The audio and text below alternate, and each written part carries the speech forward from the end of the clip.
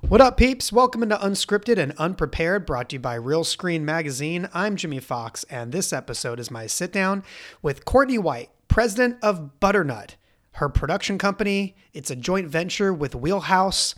I was so excited to have her on. We conducted our first ever draft here on the podcast. I wanted to do a list of the greatest food shows of all time, but rather than just, having a discussion and constructing a top 10 list, I want to do something a little bit more competitive. So me and Courtney, we each draft our own opposing lists of 10 food shows that we feel represent the greatest food shows of all time. It got a little competitive. It got a little snippy, but in the end, we came away friends. And of course, couldn't have thought of somebody better than Courtney to join me for such an exercise. She is the former president of Food Network herself. As you're about to hear, she spent 17 years inside the Scripps and then Discovery networks, having also been across HGTV, having been across Travel Channel. She was the expert in this field, and I was happy I was just allowed to tag along as we talk about food shows. This was like one of those conversations where you come away, engaging with someone and you're like, oh yeah, I can see why they're so successful. She grew up in New York. Oh, and speaking of which, she had some hot takes on the differences between LA TV executives and New York TV executives. I'm not going to give anything away, but Courtney White was on fire.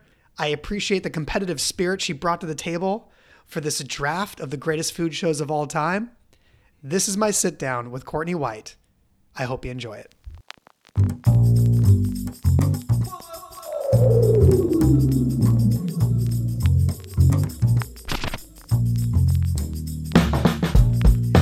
So Courtney White, this is a different episode than most because typically when I come in at the beginning of a conversation, I don't know beforehand that things are going to eventually turn adversarial, which this is about to, because we're about to essentially draft two opposing lists of the greatest food shows in history. This is the first time that I've come in and told the guest, hey, we're going to be competing. Get ready. Cutthroat. It's cutthroat.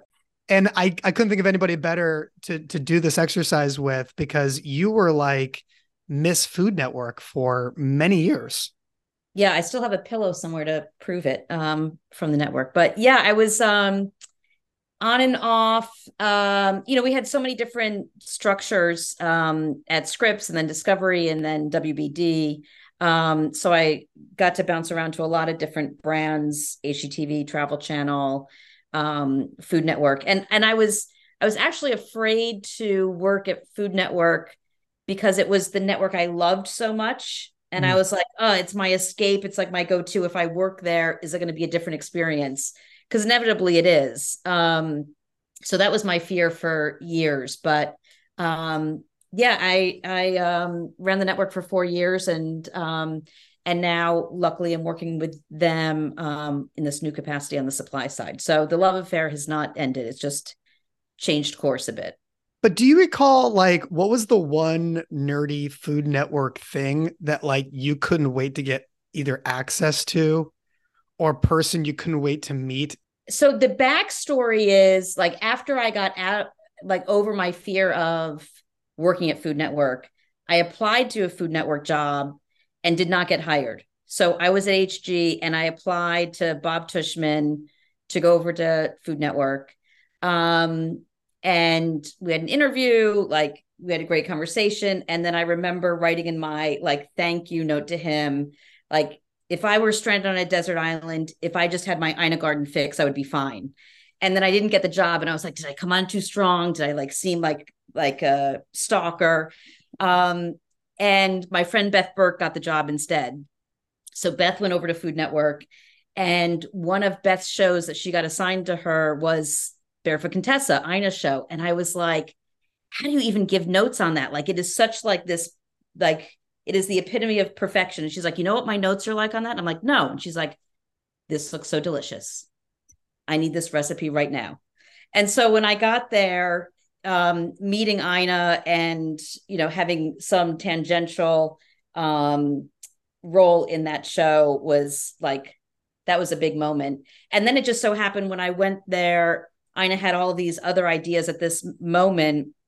So Cocktails and Tall Tales with Melissa McCarthy that we did over the pandemic. And, she had a lot of different ideas that she wanted to do. So it ended up being an evolution, but like going in and being the steward in some way of Barefoot Contessa was pretty intimidating. But just for reference for the listeners, how many years were you at, because you started on the script side, correct? Yeah. Yeah. Right. And how many years were you in the scripts family in that? And obviously like families merged eventually with scripts and Discovery, but how long had you been at scripts, so on and so forth, before you got the Food Network job? And then how long were you at Food Network? So I would say I was at the company all told 17 years, and the last 4 was at Food Network. So Okay. I was 17 years. Yeah. Look, what I did when I was doing my research, I have a list of 21 food shows that I'm going to pluck from in my research for this. It is really interesting to go back and see how instrumental Travel Channel was Yeah. in the history of good food shows. Do you have some Travel Channel? Well, you could tell me later, but I'm not giving away. I'm like, but if you go back, I think people just forget like at what point what Travel Channel was, because Travel Channel now to many people is like the paranormal network. Yeah, Bourdain was there and Zimmern and Adam Richman for sure. So you were 4 years of Food Network and you eventually become the president of the network and streaming food content on the Discovery, digital platforms? Yeah, so we launched when we launched Discovery Plus, all of those titles changed. So it was no longer you were head of a network, you were head of the content category for that content that would, some would premiere on streaming, some cable. It was a big experiment at that time launching that streaming service. So yeah, the titles became very long. But then we stopped getting business cards, so it didn't really matter how long your title was. Was business cards one of the cuts? I think so. And I didn't get in my new company, I didn't get them. Do you have a business card? I did. I don't think I've used a business card in many, many years. I think I got them when I first came to all three. I felt like that was essential. I felt like when I first started running a production company like that I was responsible for, I thought I need this. I need this when I go. Yeah, legitimized you. Right. But yeah, I haven't thought about a business card in forever. Then which I kind of short-lived trend. Remember, they got smaller. It was like, oh, I'm environmentally conscious, so let me just make them like half the size. I did not know that. I remember at Real Screen getting some of those. People had like the rounded corners. They really started, changing. But I think they can make a comeback now. I think like in this world where physical media is a rarity, and people are now investing in vinyl and things of that nature. Like, yeah, true. I kind of wonder now, like, could you bring back business cards in a way that actually could not be off-putting?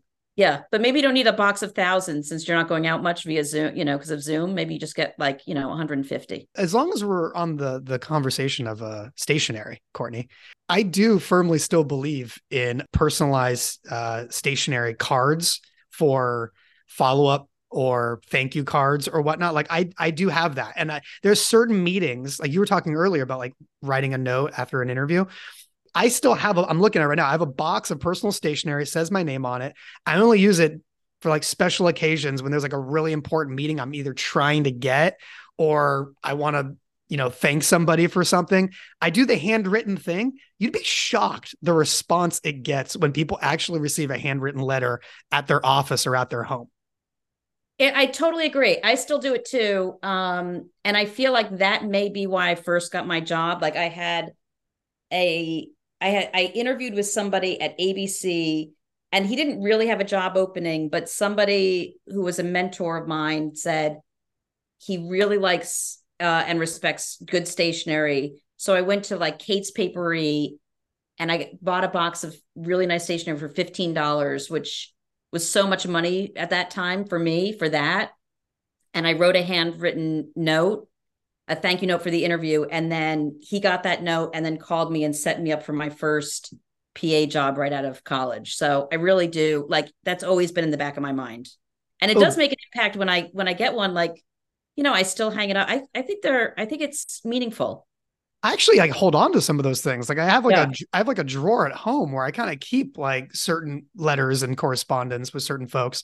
All right, give me a little before we play the game. I want to get a little bit of the backstory. I want to give people an executive profile of you. You are now producing. You have a production company that has an exclusive deal with Wheelhouse. The production company is called Butternut. I think I told you this when I saw you at a cocktail party at Wheelhouse months ago. I think Butternut is one of the greatest names I've ever heard for a production company. Well, I can't like I guess it was my idea to to name it that because it is my company, but it felt like there was no other choice but to name it that. Um and the name comes from just the backstory. As we mentioned, I started in at HGTV in 2005. So had 17 years, great years there. Um moved to Knoxville, Tennessee for 6 years at that time, where HGTV was at that point headquartered. And my husband and I made a pact when we went to Tennessee. Let's live in a way that we can't in New York because we were born in New York, went to college in New York. And so we bought a farm, started collecting rescue donkeys, horses, our neighbors' chickens. Like we were the suckers from New York who would just take on any sad sack animal. And then once Discovery bought Scripps, I was transferred back to New York to run Food Network. And I thought we were going to stay forever in Tennessee. We loved it. We're not thinking of it as a temporary location. So I needed to have some place that was commuting distance to New York on a farm. So made some calls about where I can have a farm next to a train station. And my very first internship had been with Martha Stewart. And my sister was like, you always love Westport, Connecticut. And I was like, that's true. So we found a property in the town next door in Southport, Connecticut, moved up here. And then during the pandemic, we bought the flower farm across the street from our neighbor who had retired. It's Connecticut's oldest fresh cut flower farm, and it's Butternut Farm. And the second floor of the barn where I am now was just storage. And as my contract was drawing to an end and was talking about renewal, I just had this feeling like I needed to start a lifestyle production company on the second floor of the barn called Butternut. And Butternut Farm, the flower business, which is going on downstairs, would be my husband's company. And I would have the upstairs and have the media company. So it was like a whole vision that felt like it came to me in like a fully formed flash. So it wasn't like I had like a name brainstorming. Like it's always been, it has to be Butternut. It's here on Butternut. It's a lifestyle production company in this lifestyle setting of a flower farm. So there is so much to unpack in what you just laid out. Did you say that he now runs the flower farm? Yeah. So he ended up leaving his finance job, and now he's a flower farmer. Yeah. Which would not happen in Tennessee, probably. So for the small portion of us who have never bought a flower farm before, Courtney, what goes into taking over ownership of a flower farm? Yeah. I'm not going to say that we're the most like fiscally responsible people you've ever met. So I just want to caveat that. Just we don't do weddings, we don't do big events. It's just like a little small community farm. So we do really local gatherings. So it's the kind of place that we've got customers who walk their dogs, they pop in, right? They get an arrangement. We have like a rush, I would say Saturdays between like 4 and 6 when people want to pick up a little gift to go to the dinner party, like stuff like that. How many staff members do you have? Small. None. There's no staff members? There's no staff members. So you and your husband are doing all the arrangement? Oh, I'm sorry. Aiden, our very good friend's son, who's 16, cuts the grass on Saturdays. So, okay. Aiden Crino is our staff member. Okay, but who does the actual flower arrangements? So I was doing that before I launched the business. I was able to do some of it. I help out in a pinch, but it's mostly my husband. Have you talked to Sharon Levy about this? Yes. Okay, because I only say this because one of my vivid memories of when I interviewed Sharon on this podcast like 6 years ago was I asked her, if you weren't working in entertainment, what would you do for a living? And she literally said, I'd want to run a flower shop. She's legit. Like she's way more skilled than either my husband or me. And I remember like when I was long, we had like a piece of, I forget what we were working on together, but we had like a legitimate piece of business. And then we started talking flowers and we had like a deadline and like budgets. Like we had like millions of dollars on the line and we needed to have this conversation and it got completely derailed by flowers. So Oh, good for you. Real quick, just because I never went to film school. I went to some small college people have like mostly never heard of. What was what college? it's called California Lutheran University. I went 70% because I wanted to keep playing football. And the other 30% was it was close enough to LA for internships in the business. What was it like going to Tisch in the city? Like, did you think or want to be a documentarian or a scripted filmmaker one day? What were the hopes and dreams at that point when you went to Tisch? So when I went in, I remember like freshman year, there was this one class, and the professor said, "How many of you are here because of Martin Scorsese?" And like maybe four people stood up, and they were like, "How many people are here because of George Lucas?" And like 98% of the population stood up, and they're like, "How many are here because of Steven Spielberg?" And I stood up with a few others. So it was mostly George Lucas wannabes. Hmm. When I watched ET, like that's how I decided I wanted to be in film. So I thought I was going to do the narrative um, feature route, but you have to work in all different genres. And once I was introduced to documentary, which I had not really seen them growing, like I'm from New York State, but from Albany upstate, which is much different than the city. And we had one art house movie theater, but it wasn't like now where you can have access to documentaries wherever you are on Netflix. And so, um, seeing Maisels Brothers really, I mean, that's what did it for me. And so I graduated with a focus on documentary, and my first real strings of jobs were at HBO working for Sheila Nevin. So that's how I learned development and then worked for production companies that tended to be suppliers to HBO before taking a turn to HGTV. At what point did you decide I don't want to stick in documentary? I want to go do the broader ranging lifestyle stuff. How did that moment come to be? I was working for a husband and wife team at a production company called Working Dog, and Jeannie Shanahan ended up leaving the company and going to work at Food Network. And after she was there for a bit, HGTV was expanding into New York and hiring there. And she was like, "I just think you would love this company." So it wasn't about the content. She was like, "The people are so great.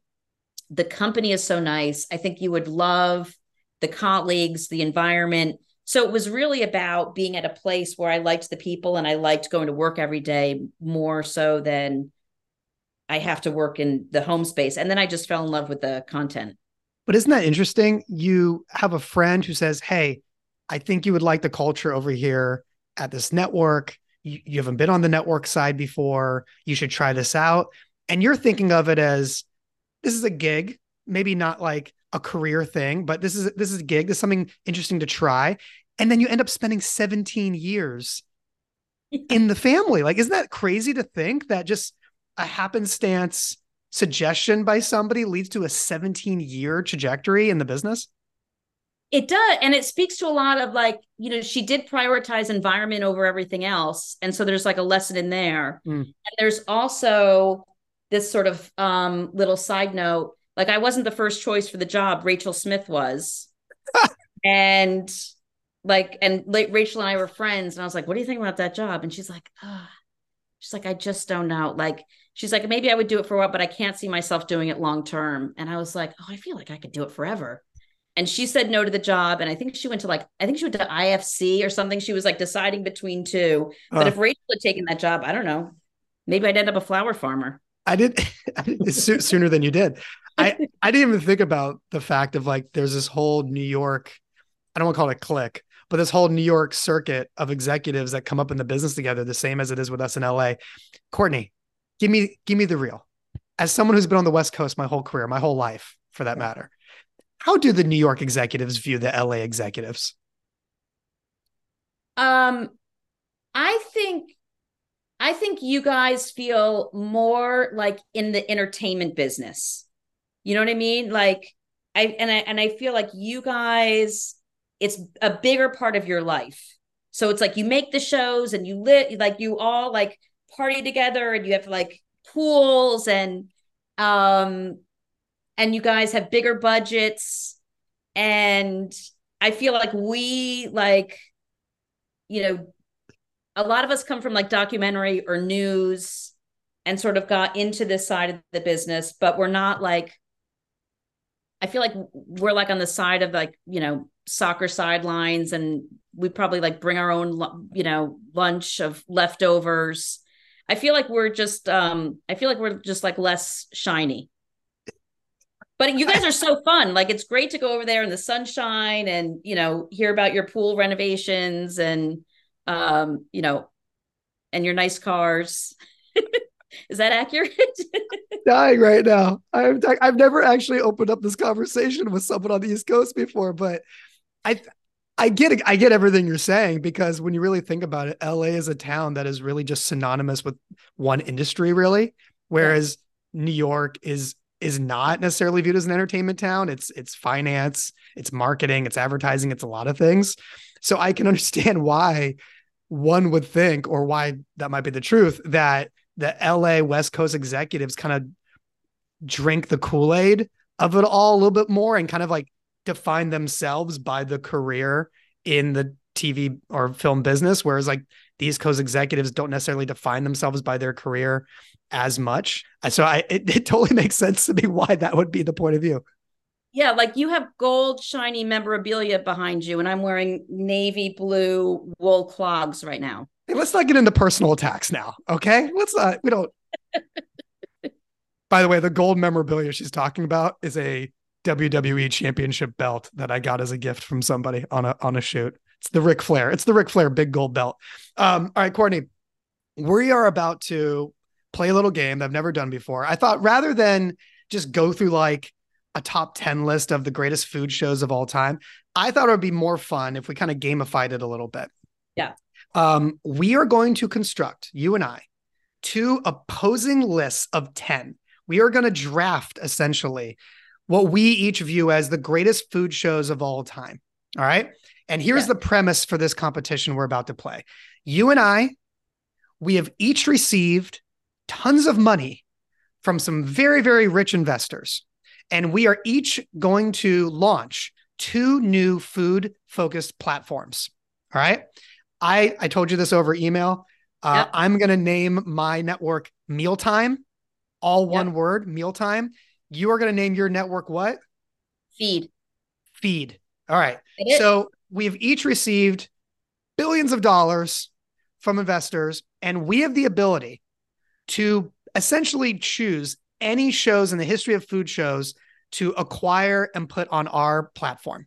All right. That is how we are each going to construct our list of 10. Here are some ground rules. All right. Okay. I have my pen out. Baking shows are eligible.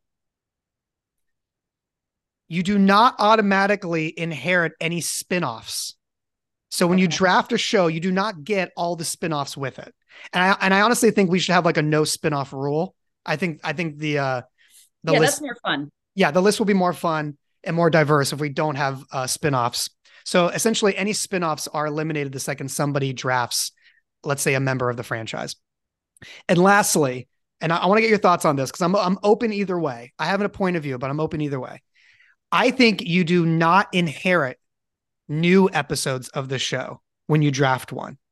I think this should be catalog only, right? So if you draft a show and it's currently airing, you are not getting the new episodes. You are only getting catalog of things we draft. Does that make sense? Yes, these are second run library networks. Yes, that's right. You know all the jargon. Before we enter into this, you were on the inside of Food Network for years. So can you tell me what the philosophy was internally when a piece of talent would be put in front of you? Were there certain shared elements or certain shared DNA that made a Food Network star in your guys' eyes? Yeah, for sure. So I would say the first sort of, I would say, tenet is Food Network audience was so broad. And it was stunning. Something like 70% of our audience didn't cook. So there was, I think, when a lot of people came in to pitch Food Network, or a lot of executives joined Food Network, it was, they assumed it was going to have a foodie lens, and we did not have a foodie lens. So any talent who was really only spoke to professionals or people who were kind of snobbish about food was not a fit. So I would say the person had to have a democratic lens about food. It was somebody who was so passionate about food, not a food snob, fun, enthusiastic, with a really clear point of view. But also, it seems like everybody had a sense of warmth. Yeah. Right? Like, I always look at Food Network and HGTV as having very similar vibes, just in terms of comfort television. Yeah. And I don't, and this could be taken the wrong way, but in the business, we always say, like, as if formulaic is a bad thing, like when it comes to formats. But HGTV and Food Network shows are some of the most formulaic in existence in some ways, right? Like, the audience always knows exactly kind of where this is headed and what the beats of the formats are. And it seems like it's 90% the personalities that make these shows and like 10% the format in some cases. Am I wrong in being the outsider? Like, we've never thought of ourselves as a hit-driven network. And it'll be really interesting in the future as these brands start to migrate their business primarily, which I think is just a matter of time, to streaming, which is more of a hit-driven platform, environment. It was all about the brand first. So it was about the consistency of experience, like whether you were coming onto the network Sunday night at 7 or Thursday at 10, it was that knowing what you were going to get was really key. And yeah, for sure, the talent was the driving force of that. And I've never seen anything like it, the connection between our talent and the audience, because it wasn't just, they came to them for entertainment, but they also came to them for advice of what house should I buy, and how should I revamp my kitchen, and what should I make for dinner tonight? So it became deeper and more personal than just a fan. They really, so that warmth and that connection to an audience, I can't think of a show that worked without that really deep audience connection. And so I think the warmth was part of that and a prerequisite for that. Okay. You ready to get drafting? Yeah. All right. I am going to allow you, we're each going to pick 10. We've laid out the ground rules. I'm going to let feed go first. All right. I'm going to let the guests go first, and we'll just go back and forth drafting our teams. Again, any food show in the history of television, no spinoffs, baking shows are included, and you just get the catalog. You are not guaranteed new episodes moving forward. It is just the history of shows as we know them on this date, October 16th, 2023, as we are recording this episode. All right. With the first pick in the draft, Team Feed picks what? Great British Baking Show. You son of a, okay. I know it. Okay. All right. Great British Bake Off. I mean, speaking of warmth, like, that is just the warmest, fuzziest, most perfect show. Tell me why you love it. I love the casting. I love that the stakes are this glass plate and that's it. I love that none of the contestants feel like they're made for TV. Like, and I love that they drink tea during the competition. It's like, it's intense, but it's not too intense for a cup of tea. It's kind of like golf, it's like, it's intense, but like, we can hang out and smoke a cigar, while we're doing this. How about the fact that it's outside? Yes. You know what I mean? Like, how about the fact that the backdrop is as calming as it gets, with like a British countryside kind of garden motif, right? And it's not just the shiny floor studio swinging jib shot, we've seen a million times. I'm with you. This was extremely high on my list. I've got stats. I've got background for each of these. Maybe not all of them, because you might surprise me with some, but Great British Bake Off, 14 seasons, premiered in 2010. It is abbreviated Bake Off, or GBBO, by the diehards. It's a British television baking competition produced by Love Productions, in which a group of amateur bakers compete against each other in a series of rounds, attempting to impress two judges with their baking skills. I once heard a story. I can't confirm this. This was just hearsay, and somebody might call me eventually and be like, hey, you got to delete this. But I was told at one point, when there was a company, a big media company that was investing or had already invested in Love Productions, that investment was going to be earned out, and they were going to, the owners of Love Productions were going to be paid a multiple, as you do, based on success, right? Based on revenue and earnings, you get paid a multiple when someone invests in your company. Well, I was told that Bake Off became such a massive hit and was making so much money. The company that had invested in Love was worried that the payout that they owed them might bankrupt them, because that's how much money Love Productions was making on that I one show. believe that. Do you believe it? I totally believe that. Look, back in the day, that's a 2010 show, which we're going to see a trend, by the way. The majority of the shows on my list are shows that launched between like 05 and 2010. But like back in that time, yeah, like the multiple people were throwing around and the amount of money they're making. Yes, I could see that maybe being true. I could see it. I mean, we've seen it. We've seen how many financiers go under that were like, quote unquote, the big bank. I could easily see somebody making a deal like that, and then somebody having a huge, giant global hit that makes so much money, they can't actually afford to pay them what they owe them at the end of that deal. And yet I love that none of that massive, massive financial success like bleeds into the ethos of that show at all. Like you still have like the plastic flag hanging on the tent, it is still like, it hasn't become glossy. It has like that homespun feel that I think is part of the charm. Okay, I am just highlighting Great British Bake Off. It is off the list. You SOB. All right, See, I knew I had to come in with a winner. I knew you were going to come. I knew you were going to come in heavy. All right, for my number one choice, I've got to launch this network. Mealtime. Oh, by the way, does your network have a tagline? Does Feed have a tagline? A marketing slogan? Mine does. You ready? Yeah. Mealtime. Your favorite time of day.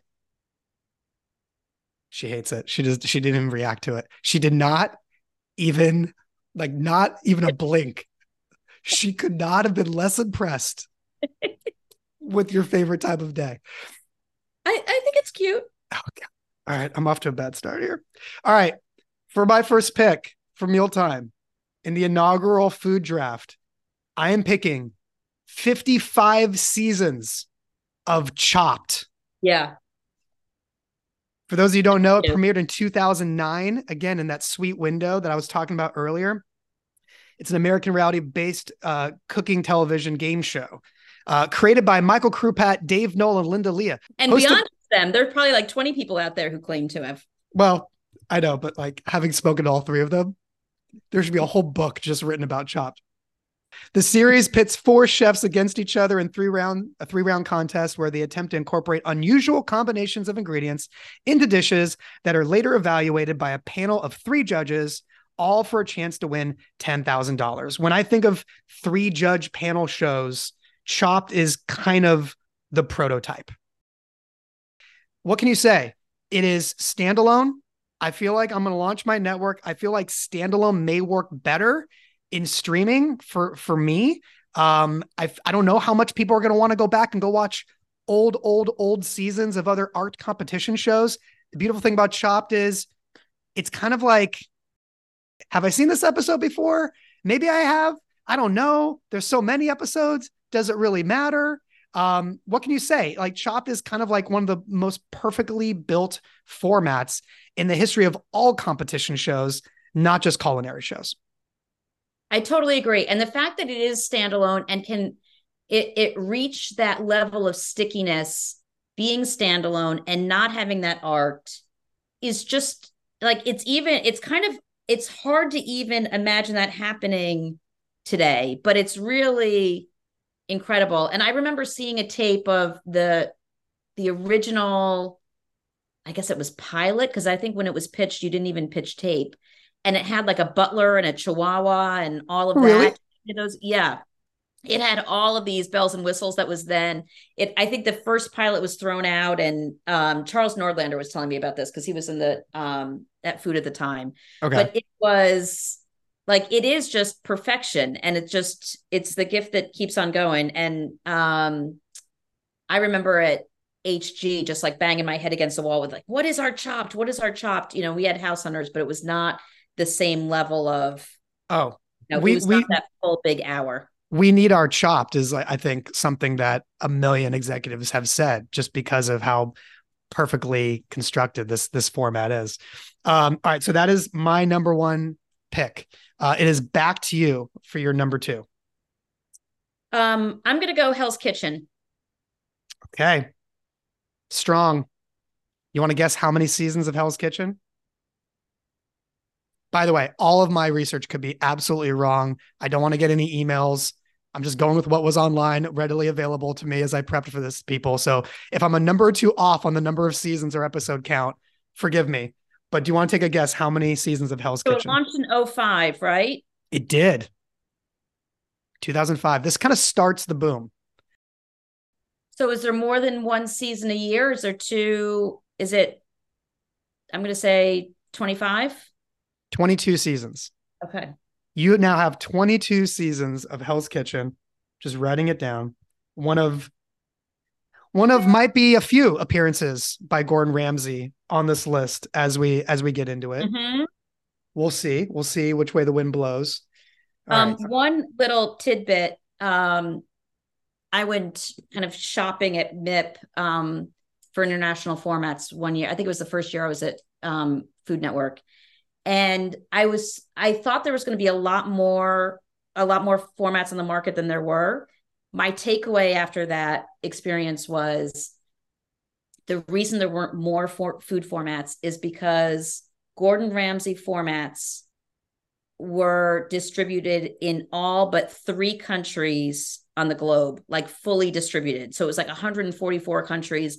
And then there were like 3 little country islands that I didn't even think had like TV service that he wasn't distributed in, but that was it. It was like so many, because so many of these markets, they just needed a couple food shows. They didn't need a whole food network.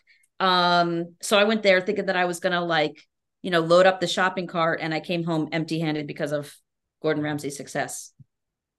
Not surprising. It's amazing. And if you try to go through the whole history of Gordon Ramsay and like who produces which Gordon Ramsay show, it's one of the more confusing kind of like lineages in our business. It's like that one, they represent those rights, but that studio works on this show of his, and this is a completely separate production company that does that one. Well, yeah, they're involved in it, but this guy, he does the physical production. It's hard to keep up with how many Gordon Ramsay shows and how many I just partners give he's had. Arthur Smith all the credit because I worked with him in the past and think he's brilliant. So I just say Arthur Smith. Shout out to Arthur Smith. Have you read his book? Yes, I Reach. so have I. Reach. And you know what? It's really good. I've been meaning to write him a handwritten thank you note telling him so. I'm I've, going to. I've literally been meaning to write him an email about what I took away from the book. I like dog-eared the pages. I underlined passages. Like, it's fantastic. I definitely recommend go and read Arthur Smith's book. Okay, is it my turn? It's my turn. So Feed starts off with Great British Bake Off and Hell's Kitchen. I have started off with Chopped. Oof. This is not easy now. I know. But I think I'm going to get a little strategic here. Mm-hmm. I'm just going to take this one off the table now, just by the sheer volume of hours, similar to Chopped. I'm going to take Diners, Drive-Ins, and Dives. That would have been my next pick. Really? Yes. Oh God, that makes me feel so good. Redeemed myself after my awful marketing tagline. Your favorite time of day. Diners, Drive-Ins, and Dives, 45 seasons, premiered in 2007, again, in that magic window. Each episode generally has a unifying theme, burgers, ribs, or seafood, with the host, Guy Fieri, visiting multiple restaurants within a single city to sample the food that corresponds to this theme. One of the longest running travel logs ever, 45 seasons, a fixture of the Food Network. What does this show mean to the network?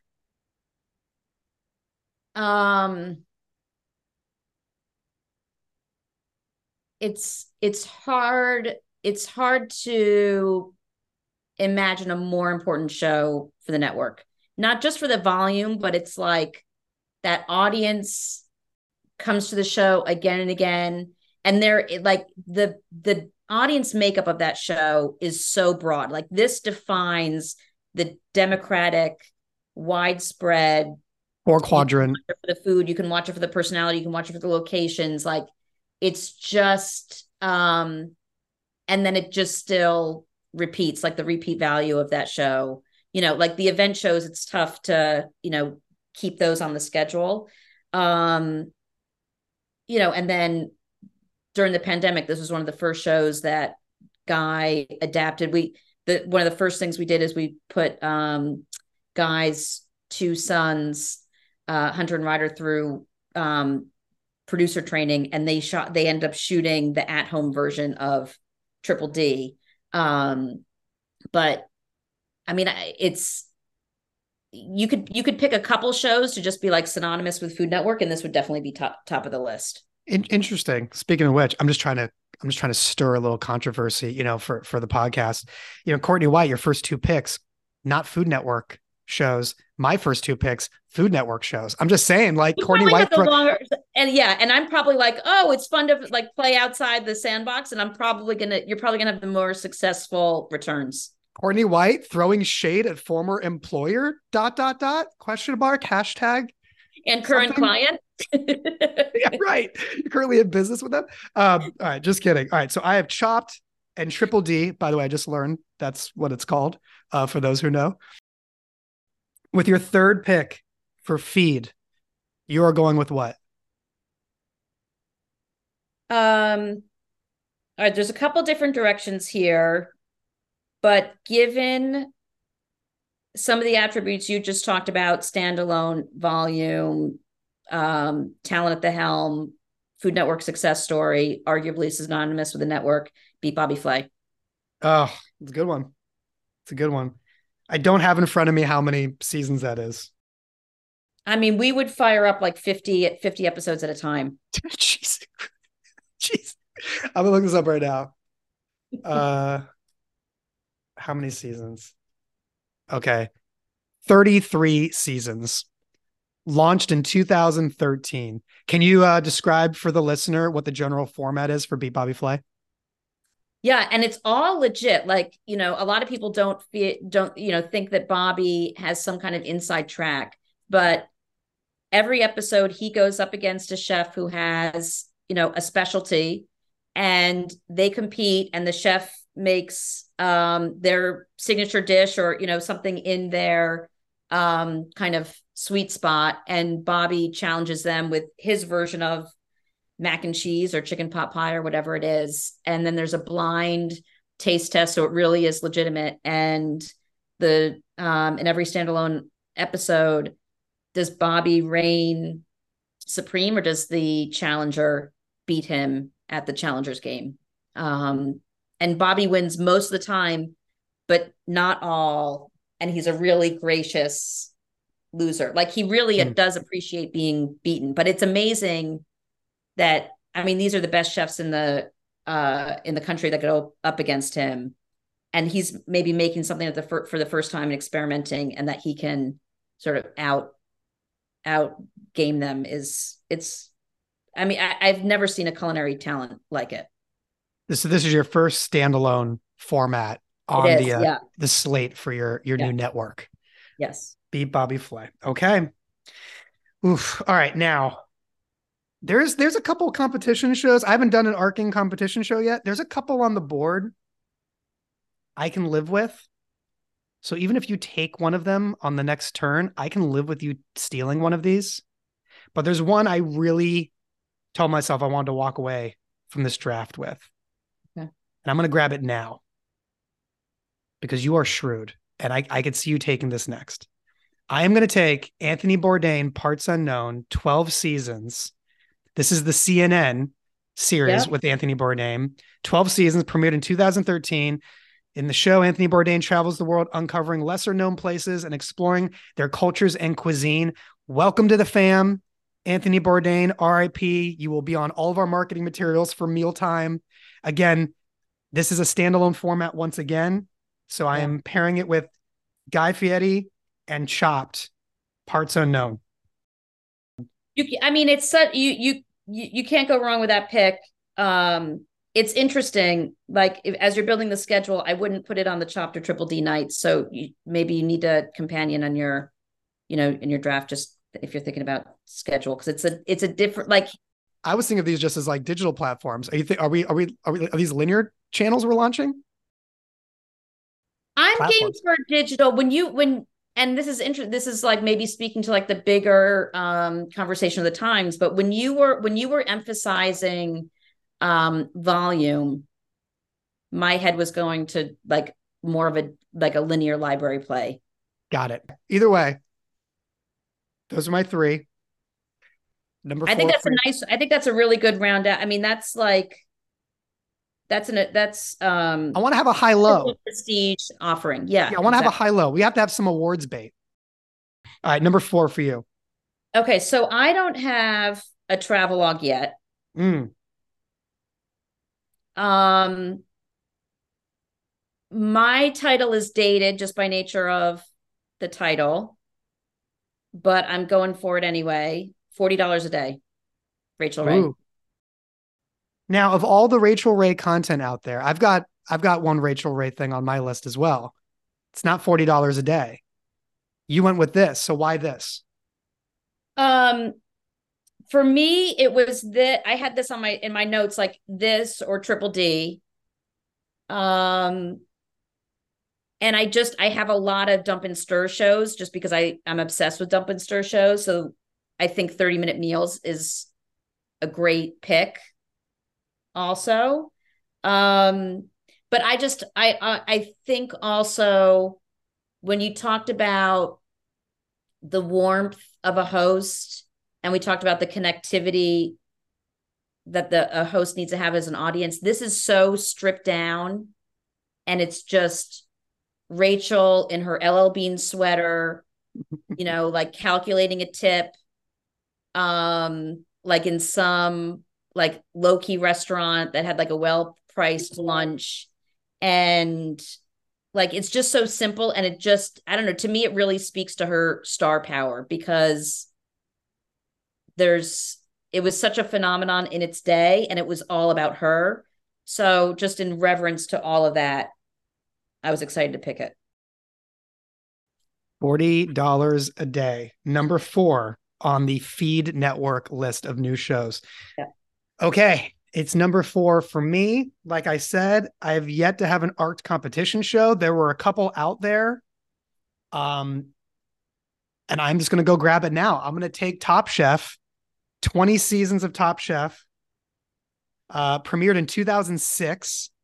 It is the first NBCU show that is represented on any of these lists. We've got Yeah. one from Fox, one that is, I guess, technically Netflix with Great British Bake Off, but that is a UK show, right? Yeah. Although Roku's doing the American originals. We have Shout out. CNN represented, and then we've got a handful of Food Network shows. But Top Chef takes place in a different city every season. The contestants are judged by a panel of professional chefs and other notables from the food and wine industry, with one or more contestants eliminated in each episode. And it has had a multitude of spinoffs: Top Chef Masters, Top Chef Just Desserts, Top Chef Junior, Top Chef Amateurs, Chef Family Style, and the Spanish language spinoffs as well. But I am going to get 20 seasons of this as my one art show so far on Mealtime, your favorite time of day. Okay.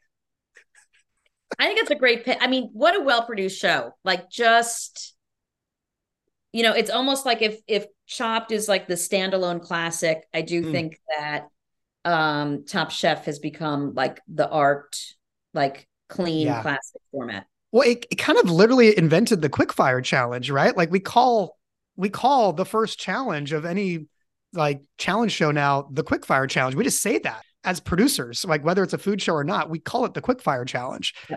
It is kind of the model by which all art shows are prototyped. All right, we're halfway through the list here with pick number 5. What are you going with? So I kind of feel like my the feed vibe is maybe turning into a little bit like celebration of nostalgia. And I'm gonna Oh, go Iron don't you? Chef. Oh, Iron Chef. Okay, you almost scared me with something else that was on my list. You almost scared me. Oh, I'm gonna get I real nostalgic if you don't steal some of the others. Yeah, no, I don't. Okay. All right. Thank you for the warning because that's what I was afraid of coming into this. Iron Chef America, 13 seasons, premiered in two. Now, are you going with the American version? Or are you going with the original? I'm gonna go with the American. Yes. Okay. 13 seasons, premiered in The 2005. Food Again, Network one, not the Netflix one. yes, 2005. Like the original Japanese program, it is a culinary game show. In each episode, a new challenger chef competes against one of the resident Iron Chefs in a 1 hour cooking competition based on a secret ingredient or ingredients and sometimes a theme. What do you love about Iron Chef? I love the culinary bar. I love that this is like top tier competition. Most of all, and I do think this is a trend that's coming back. I love the mythology of it. I love that you're stepping into a world which is not reality. It all makes sense and it's authentic once you get there. But there is this mythology surrounding, the chairman and the whole mission that in this case is subtle.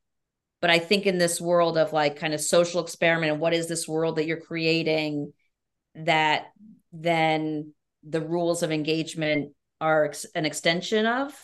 I think about Iron Chef like every day. Is it this is like your personal how much do you think about the Roman what was that, the Roman Empire? That was like how much men think about the Roman Empire. For Courtney White, it's how often do you think about Iron Chef America? German. I feel like this was, and there was like a kitschiness to it. Like, and I love the kitschiness paired with super high level chefdom, like just that juxtaposition. And then I love Alton Brown in it. So Great call. Great yeah. call. Can't argue with this. Had it on my list. All right, I'm at number 5. Courtney, don't expect you to have noticed this, but I do not have any baking on Mm-hmm. my list. Mm-hmm. And I think it is time. Now the question is, which way do I go here? There's a lot of baking shows I love. But again, I'm just going to do a volume play here and do something a little different format wise. I am going to go with, yes, it's only 9 seasons, but it's 247 episodes. I'm going to go with Cake Boss. Premiered in Oh, premiered in 2009.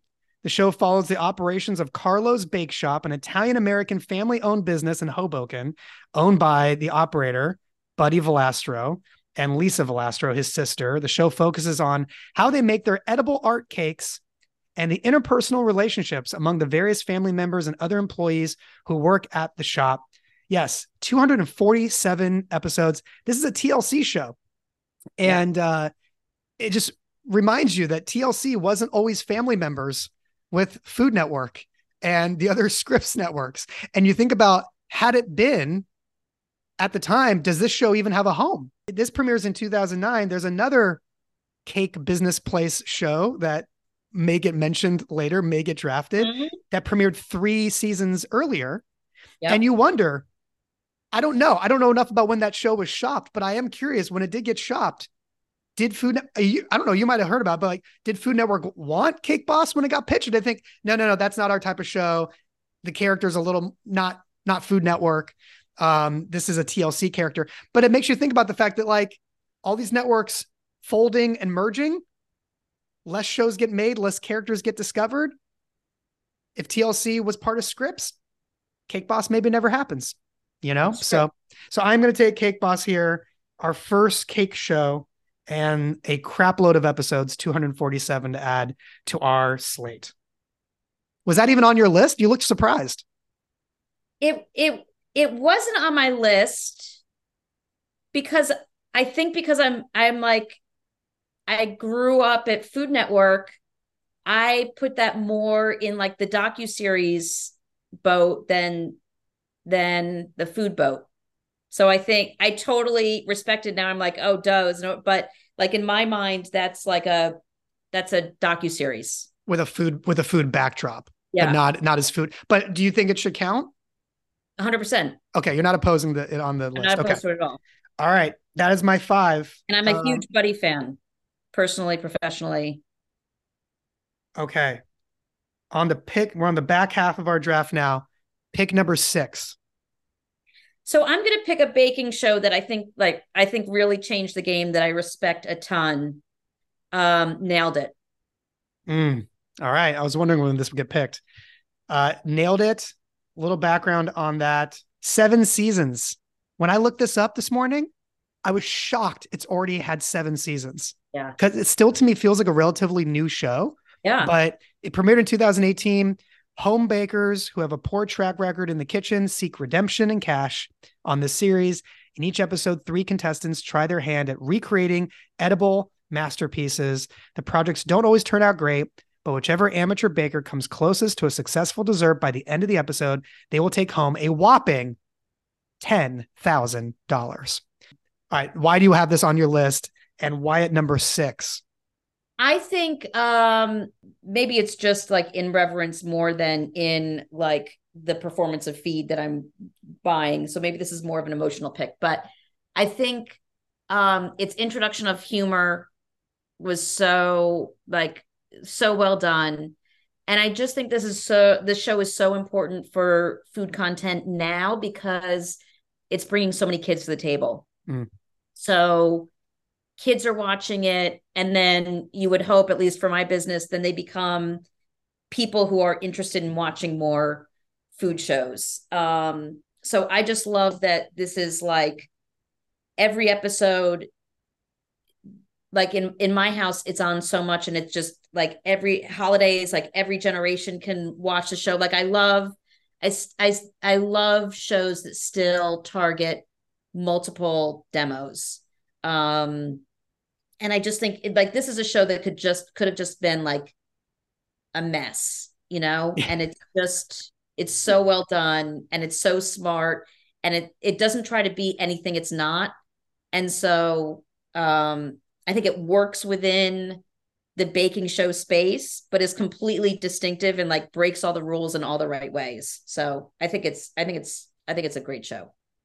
Great summary. Great summary. It is a brilliant show. How many other culinary shows feel like they were born of the internet? Yeah. And this felt and like it was successfully, like you've seen so many, it's like, oh, let's bring the audience over, and it never works. But right. But this really was like a next gen, a show that was born of the social media age series, right? Yeah, because it wasn't just copying the social part of it. It was being influenced, but then it was its own thing, which I think is key. All right, nailed it with your 6th pick. Oh, okay, this is getting difficult now. 5 more picks to make. There are still so many shows on my list that I would love to have. And I'm trying to think, like, am I thinking with my heart or my head? I know. Like, am I just grabbing my favorites? Or am I going with what I actually think makes like business sense from like a library and episode count perspective? Oof. Man. Okay. God, this is tough. Because there's only so many competition shows left I'm going to want. All right. I think I'm just going to go for the volume play because it's safe. I don't love it, but I'm going to take it because I'm trying to be competitive in the marketplace. Yeah, I get it. Our head of marketing already got fired for that awful tagline. Like, I've only been in business for one day. They keep a marketing budget. That's a good sign. Okay. With the 6th pick in the draft, Team Mealtime is going to pick Worst Cooks in America, 26 seasons. Premiered in 2010, celebrated chefs mentor amateur cooks in an attempt to transform them from rookies to kitchen experts. Kind of a kindred spirit here with Nailed It, just in terms of like, right, the background of the casting pool. It could be anywhere from 12 to 16 contestants or recruits with very poor cooking skills. They're put through a culinary boot camp to earn a cash prize of $25,000 by the end of the season. That's at least on the description I found online. It's 26 seasons. It's humorous. It's easy breezy. It doesn't take itself too seriously, which some culinary shows do. So for many of the same reasons that you liked Nailed It, I am going to take Worst Cooks in America because I do think it's something the entire family can watch. I think it's a great pick. All right. You're on to pick number 7. All right. So it's the first Dump and Stir to be named. I'm going back to to me, the pinnacle of Dump and Stir shows, Barefoot Contessa, Ina Garden. Okay. All right. Yes, this is a big one. This is a big one. And this was one that you were a big fan of before you were ever employed at Food Network, correct? This was one that you already knew of and were hot for. Yeah, and people ask me, okay, if I'm going to buy one cookbook, Ina Gardens are on my list. I mean, it's so well researched, just the kind of food you want to make, so bulletproof, so meticulously tested. And then she just has this warmth and this environment and this life that you want to live out in the Hamptons. So who doesn't? For all the Ina wannabes out there, myself included, I'm picking Barefoot Contessa. 20. Do you want to guess how many seasons? 26? 28. 28. Premiered in 2002. So again, one of the earlier shows to make this list and just keeps going and going and going. It's like the 60 Minutes of culinary shows. Yes. All right. So that was your pick number 7. Let's do a little review real quick with only 3 picks left for you. Great British Bake Off, Hell's Kitchen, Beat Bobby Flay, $40 a Day, Iron Chef USA, Nailed It, Barefoot Contessa. I love this network. It's pretty strong. Feed. Oh my God, I just got a text message. Feed just hired my head of marketing. My God, business moves fast around here. There was a tagline at Food that I didn't get approved, but I wanted the marketing tagline to be Food, you'll die without it. And it didn't get approval. But I thought it really incited the urgency that we needed. But I really love that. Yeah, but you just wait until the Water Network launches and they're like, aha, aha, what about us? Okay. All right. With my pick number 7, mealtime so far, we're feeling strong. Yeah. Chopped. Diners, Drive-ins, and Dives. Anthony Bourdain, Parts Unknown. Top Chef. Cake Boss. Worst Cooks in America. Oh, man. Okay, I'm just going to do it because I don't have him on my network yet, and we want him on the network. We want every famous face in the history of the culinary business on our network. So welcome home, Gordon Ramsay. We are going to take 13 seasons of MasterChef. Yep. Premiered in 2010, the series features amateur and home chefs competing to win the title of MasterChef. The winner of each season wins $250,000 and a MasterChef trophy. The first Gordon Ramsay show here at Mealtime, MasterChef. And I'm going to try to, I'm going to draft on that strategy on the Guy Fieri front, and I'm going to go with Guy's Grocery Games. Ooh. Is that considered a food show? Yeah. Oh, you're like, yeah, I'm not entertaining your question. She was still looking down writing as she said that, guys. She was like, yeah. It was like, that was like me responding to my child when they ask me something and I'm deep in thought on something else.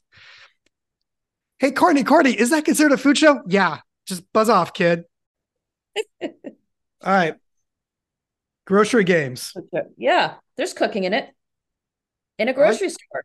I don't know. It's a good show. I liked the first time I saw it when it was called Supermarket Sweep. Love Supermarket Sweep. So good. How many seasons do you think Grocery Games is? Lauren Roosh, who runs HGTV, was a contestant on Supermarket Sweep. Really? Yeah. No kidding. My mom Love Connection. My mom kissed Richard Dawson when my family was on Family Feud. Oh my God. My mom, dad, and uncles. Yeah. Did you have the tape that you would pop holidays? We watched it many times growing up. Were they during the season? Do you remember that short-lived thing where it was like that Tootsie Roll tree, where it's like if you took out the Tootsie Roll and like it had like the mark on the bottom, you won $100. No. And so I think it was like an early integration, but I love, This is Family Feud? yeah, Oh my God. Okay, it had like a Tootsie Roll. this is like the Shaquille O'Neal meme online. It's like on NBA Twitter when, people say like, I apologize. I didn't understand your game or whatever it is. It's like I didn't respect your game. Guys, grocery games. Unless I'm reading this wrong and Google has it wrong, this says 33 seasons Yes, and it launched in 2013. yes, So 3 seasons a year for yeah, 10 years? yeah, Holy shnikes. yes, 33 seasons of this. Oh my yes. God. Good pull. At number 7 on your draft? Well, I was expecting to get triple D, which I was putting higher, and so it kind of threw me off when you took that so smartly so early on. So Man, this is, God, I yeah. did not have that in my research. Again, people getting fired at mealtime. Day one, our research department is out on the streets. Okay, this is just going to be So one of this is those. probably more voluminous than triple D. And it's Uh, an hour versus a half hour, which I don't know if it matters on well, streaming. yeah, Do we add? Diners, Drives, and Dives is 45 seasons. So Mm, I think the moral of the story is guys doing pretty good. he sure is. Guy is doing pretty great. All right, this is going to fall under the category of I am just going to grab it now so you don't later. Defensive I move. didn't, again, like Anthony Bourdain, parts unknown. I did not want to walk away from this draft without it. From 1963 to 1973, 10 seasons, the French chef, Yeah. Julia Child. I got to have it. I have a whole new tagline for my network just based around this. Mealtime from Julia to Ramsey and everyone in between. I love it. That was on my list too. I gotta have this. I was really worried you were gonna grab this if I didn't, right? You were gonna in the next couple picks. I'm guessing you were gonna grab this. Yeah. When you said I didn't think you were nostalgia, going to put this on. I didn't think you were going to put it on your list. I mean, I grew up with a grandmother that all she watched were the cooking shows. So my Italian grandmother loved Julia Child, but she also loved the Frugal Gourmet, which is a. Do you know this? That's on my list. The Frugal Gourmet is on your list. I have fond memories of being at my grandma's house in the valley here growing up and her watching the Frugal Gourmet. And she would have like all these cookbooks and she'd take notes and she'd like take notes in the margins, the whole thing. Like my love of television like started at her house and she had a TV guide and I would just go through the TV guide, read up on what was coming out that week. And my grandma would like highlight the shows she wanted to watch because that's what you had to do, kids. Like Yeah. you needed to literally take notes to remind yourself of what was going to be on because there wasn't even a channel that was a guide at that point. It was all paper and got published like, I don't know, once a week or something. But anyway, yes, Julia Child, the queen of culinary, the woman that made food television what it is, the goddess of what stand and stir shows. Welcome home to And none of mealtime. these shows would probably exist without her. As long as it's on the air, like it doesn't have to be on feed. As long as it's out there, somebody has it. I'm happy. I would rather have it, but I'm happy that you have Julia. I'm happy that she has a home. Well, thank you very much. All right, so 3 picks left. You are on to pick number 8. Wait. My math is wrong. Hold on. 1, 2, 3, 4, 5, 6, I 7. think I'm You on already have mine. 8. Yeah. So this is now pick number 9. Um, Only 2 more to go. I'm gonna go Man v Food. God damn it. I was literally just reading Man vs. Food on my list. As you said that, I'm like, there's no way she's going to take this right now. I fucking love Man vs. Food. It is one of my favorite shows. You go, this is your pick, but let me give some stats and then you tell me why you love it. Man vs. Food, 10 seasons. Adam Richman hosted the first 4, and then Casey Webb took over. Premiered in 2008 on Travel. In Man vs. Food, Adam Richman travels across the U.S. to explore the culture and unique big food of one city in each episode. In some episodes, he takes on a food challenge involving very hot and spicy foods or foods in massive quantity, such as a 5-pound sandwich challenge. He finds places in each city to indulge in his appetite and visit local landmarks. 10 seasons for this Travel Channel show. Tell me why you love it, and then I'll respond. I love that it's an organic format. I love that it's like what's that what's that movie with John Candy where they're like at the lake and he has to eat The like Great Outdoors. yeah, And he has to eat the like, 86er, I think. yeah, exactly. So the fact that there really are these restaurants where it's like you get your picture like in the back hallway by the bathroom if you like eat something, and then making a show out of it, which is like travelogue with this payoff. And it's just like everybody in the restaurant rooting. So it just feels like it's a travelogue, it's a format, it has that organic fun. It's like super indulgent, super American, really democratic. I'd love to see a woman in that role today. Mm.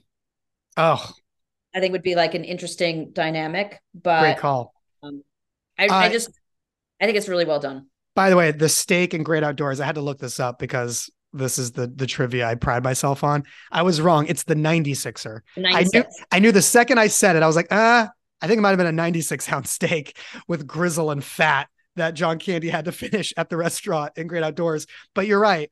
If you know that scene, you pretty much know everything you need to know about Man vs. Food.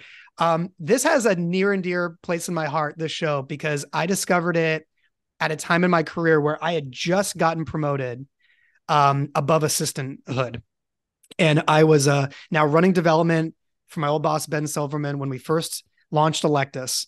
And I don't know how it came to be, but I found myself talking to Eric Wattenberg, who represented Matt Sharp. And Matt Sharp's company did Man vs. Food. And when I found out that Sharp Entertainment did Man vs. Food, I was like, oh my God, do you think I could just get like a general meeting with them? Like, I just wanted to meet the producers of Man vs. Food. Some of the things I love about this show, I love the backstory of the fact that it was just a paper format and that Travel Channel was like, okay, well, see if you can cast it. So they didn't even have the host when they sold it. They literally went and did an open cattle call to just find a host that could pull this off with a blend of humor, but also like knowledge, right? And by the way, you have to want to watch them eat. Like it has to be a human being that on camera is enjoyable to watch eat this like large quantities of food. And Adam Richman was this Yale graduate who was like an actor. He had worked in many kitchens and he comes out for this audition and he nails it. And he was like born to host this show. And then he stopped after a few years because like it wasn't good for his health to keep doing these eating challenges, from what I understand. But some of the other things I love about the show, the graphics in the show are some of the best graphics you'll ever see. They really are, now that I think about it. Oh my God. It was such a staple of the show. It was almost like a retro old school boxing flyer Totally. type of motif to the graphics. And at the end of every episode, it was freaking genius. They would stage these faux press conferences. So like at the end of the episode, as the credits are rolling, they pretend as if Adam Richman, after having done his food challenge, they put a microphone in front of him and like a Man vs. Food, like stop and repeat, whatever, like backdrop. And they acted as if he's seated in front of like scores of reporters that are asking him questions about like a post-game interview in basketball. I loved every small comedic nuance of the show. Really jealous that you got this. Really jealous. And it's because of this, I later executive produced this show at Electus called Food Fighters, and it was on 2 seasons on NBC. From the second we pitched the show, I was like, there's only one guy that can host this show, and it's Adam Richman. Well, I mean, physically, you can't do that job forever. So that was your 9th pick. Yeah. Man vs. Food is off the table. Okay. Do I need another standalone? Right now, I've got 3 arcing shows and 5 standalones. You have a great slate. Do I need another arced show, or do I just go with another? Okay, I know what I'm gonna do. Just again, I'm just gonna like what they call in sports, I think they go strength on strength. When you like draft for one position, even though you already have maybe one of the best position groups in the league at that position, we're just going to grow our strength. I'm And going to no double. zero sports analogy, so I'm going to take your word for it. I am going to. I'm going to double down on Bourdain, and I am going to give Anthony Bourdain no reservations. 8 seasons. This is the Travel Channel version of Yep. Bourdain when he is fresh off of writing Kitchen Confidential, and is really still looked at as a chef before he kind of was just looked at as the coolest man ever TV Yeah. show host, which was more so his role on CNN. So I'm going to take the original Anthony Bourdain travel log. I don't know if it's the original, but it's the one that like really broke him on the scene. And I'm going to get 8 seasons of this. So we can say we've got the two biggest Bourdain shows in our catalog. And maybe the best written food show of all time. Right. Cause he always did his own writing. That's right. Yeah. That's right. All right. So no reservations as my number 9 pick. We cornered the market on Bourdain. All right. Last pick. All right. So I feel happy with my lineup. So I feel like I've got some latitude to just go totally quirky, niche. I can't imagine this is on your list, but just this is a totally emotional, nostalgic pick. Two fat ladies.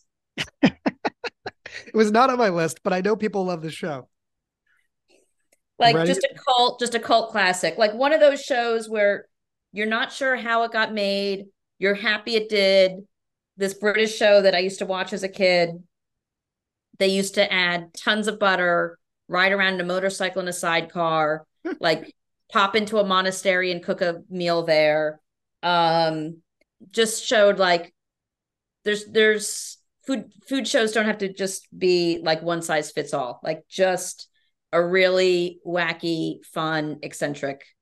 And I don't even know like if it was a big rating success globally, but I just love this show. Two Fat Ladies, produced by Optimum for BBC Two, 4 seasons, which by the way, not uncommon for a British show to only go 4 seasons. Okay. So I'm down to my last pick here. Yep. I've got 2 ways I can go. There's 2 shows I love, and I can just tell you because you can't take either of them. So I'm deciding between Kids Baking Championship, Mm-hmm. which I love on Food Network. I've watched it with my kids. 11 seasons. Yeah. Hosted by Duff Goldman and Valerie Bertinelli. Yep. I could go with Ace of Cakes, 10 seasons of that, couple it with Cake Boss.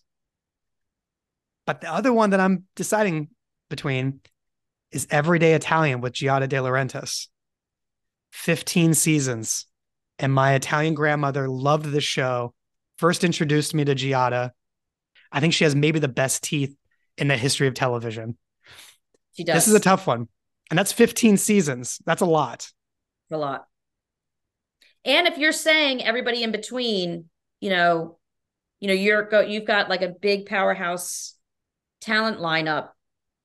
Giada's a huge, huge talent. She is a huge talent. So I can either go with the format that I love in Kids Baking Championship, Ace of And you Cakes. get Duff with that too. You know what? I think I'm gonna do something different. As long as Everyday Italian has ran, and I am half Italian, so like I would love to have that. I think I got to go with my brain here because there is one notable figure in the history of these shows I don't have. I'm going to take 30-minute meals with Rachel Ray, and I'm going to get 30 seasons of it. Yeah. It's a lot of episodes. Premiered in 2001. These were live to tape, stand and stir shows in a studio. There's like 400 plus episodes of this show. It's ridiculous. 30 seasons. Criticism of Rachel Ray's show has been levied despite its successes early on. Ray had no formal cooking experience, leading to complaints about the appearance of her food. So I'm going to take 30-minute meals, which I think is just as relevant today as it was in 2001. Totally. And her not being a professional chef was part of her charm and her appeal. So I think that's why she really broke out, because she was so relatable and still is. So some notable honorable mentions. Any just quick ones you want to name off your list that are still on your list that you didn't get to, but you... I mean, Frugal Gourmet was on my list. I think Giada, I mean, if we had a dozen picks, Giada would definitely be on here. Here's a controversial question. Does the bear count? Oh, we never said unscripted, did we? I think it was just assumed Yeah. because we're an unscripted podcast. It's too late to say, but I completely understand why you would want the bear. My God, we should all be so lucky to have the bear represented on our network.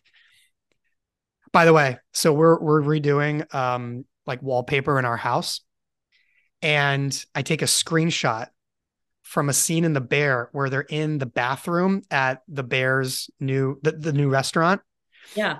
in I this can't past remember. season. Oh, In season 2, it's like a when Maddie peacock. Matheson's getting all dressed Yes. up.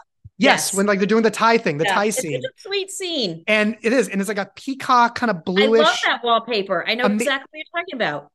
How'd you can't track find it down? You're going to love this, right? Yes. I look up who the production designer is of the show. I find his website. I email the actual production designer of The Bear and I ask him, can I find out what wallpaper this is? I'm like, incredible series, like amazing. I'm sorry to bother you with something so trivial. I just want to know where I can find this wallpaper. He gives me the link to it. It is not available in the US. Not available in the US. It's like some European company and I couldn't find anywhere to order it. Yeah. Um, okay. I know a custom wallpaper place that can create any pattern. Ooh. Okay. Can do like a little Yeah, copycat. we're doing it. We're doing a show, and she's very involved in it. So I'll send you her. I'll get you connected. I will forward you the email chain I had with this person. I love that you're pulling it from that scene. That's amazing. Anything else on your honorable mention? Those are the big ones. How about you? Left off, not drafted. Kitchen Nightmares. Yeah. Is it Restaurant. cake? Yep. Restaurant Impossible. Is it cake? Yeah. I mentioned Kids Baking Championship. I mentioned Ace of Cakes. Uh, and Chef's Table. Chef's Table left off, which I kind of love the backstory on Chef's Table, where creator David Gelb considers it a follow up to his documentary Jiro Dreams of Sushi, which amazing. I mean, if you have not seen that documentary, it's incredible, and I love that a documentary could then spawn off into a docu series, which does not happen all the time. Right. Quick fun fact for the old people that listen to this: I'm reading Easy Riders, Raging Bulls right now about history of cinema. You're a Tisch person, you'll appreciate this. And speaking of Scorsese, you may have already know this. I was today years old when I learned this. Alice Does Not Live Here Anymore, the Martin Scorsese film. I did not know that I did not know that was the IP that spawned the 70s sitcom Alice about the women working in the Oh, diner. Did you know that? no. Okay. I was just talking to Eli Lair about this.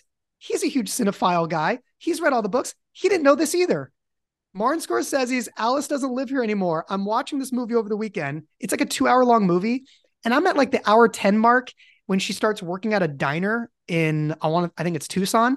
And all of a sudden there's Mel like working at the diner in the movie. And I'm like, that's funny. They later cast him in a sitcom. And then there's one of the waitresses. And I'm like, wait a second. This is Mel's Diner that later was the premise of a sitcom that went 6 seasons Oh my based on God. a Was it Flo in there? yes. Wow. I'm gonna It's go back and crazy watch that. because it's like a full on drama. It's like a dramedy. Like Yeah. there's comedy in it, but it's not something you would think would translate to I a kiss my grits. yeah. You're not thinking it would be something that would lead to a Yeah. multicam one day, but yeah, a That is a fun fact. Martin Scorsese film led to a multicam that ran 6 seasons. So I kind of view this as like the Alice Does Not Live Here Anymore, the Jiro Dreams of Sushi spawning Chef's Table on Netflix. So you're reinforcing my West Coast assumption that you guys just eat, sleep, dream, breathe the business. I'll live up to it. I'll live up to it. If that is a cross I must bear. All right. Do you want to read off the first slate in the history of Feed Network? Do you want to list your 10? Great British Baking Show or Great British Bake Off if you're in the UK. Hell's Kitchen, Beat Bobby Flay, $40 a Day with Rachel Ray, Iron Chef America, Nailed It, Barefoot Contessa, Guys Grocery Games, Man v Food, Two Fat Ladies. How you feeling? I would just sit and watch the show. But I also Yes. feel like there was so much left on the table that I think this is just, it's just good for the fact that it was so hard to distill it down to this just speaks volume to this whole food content subgenre. That's right. All right. Mealtime. Yeah. From Julia to Ramsey and everything in between. I like your new marketing head. Thank you. Yeah, we brought him on the team. We appreciate him. Morale in the office has been so much better since he got here. All right.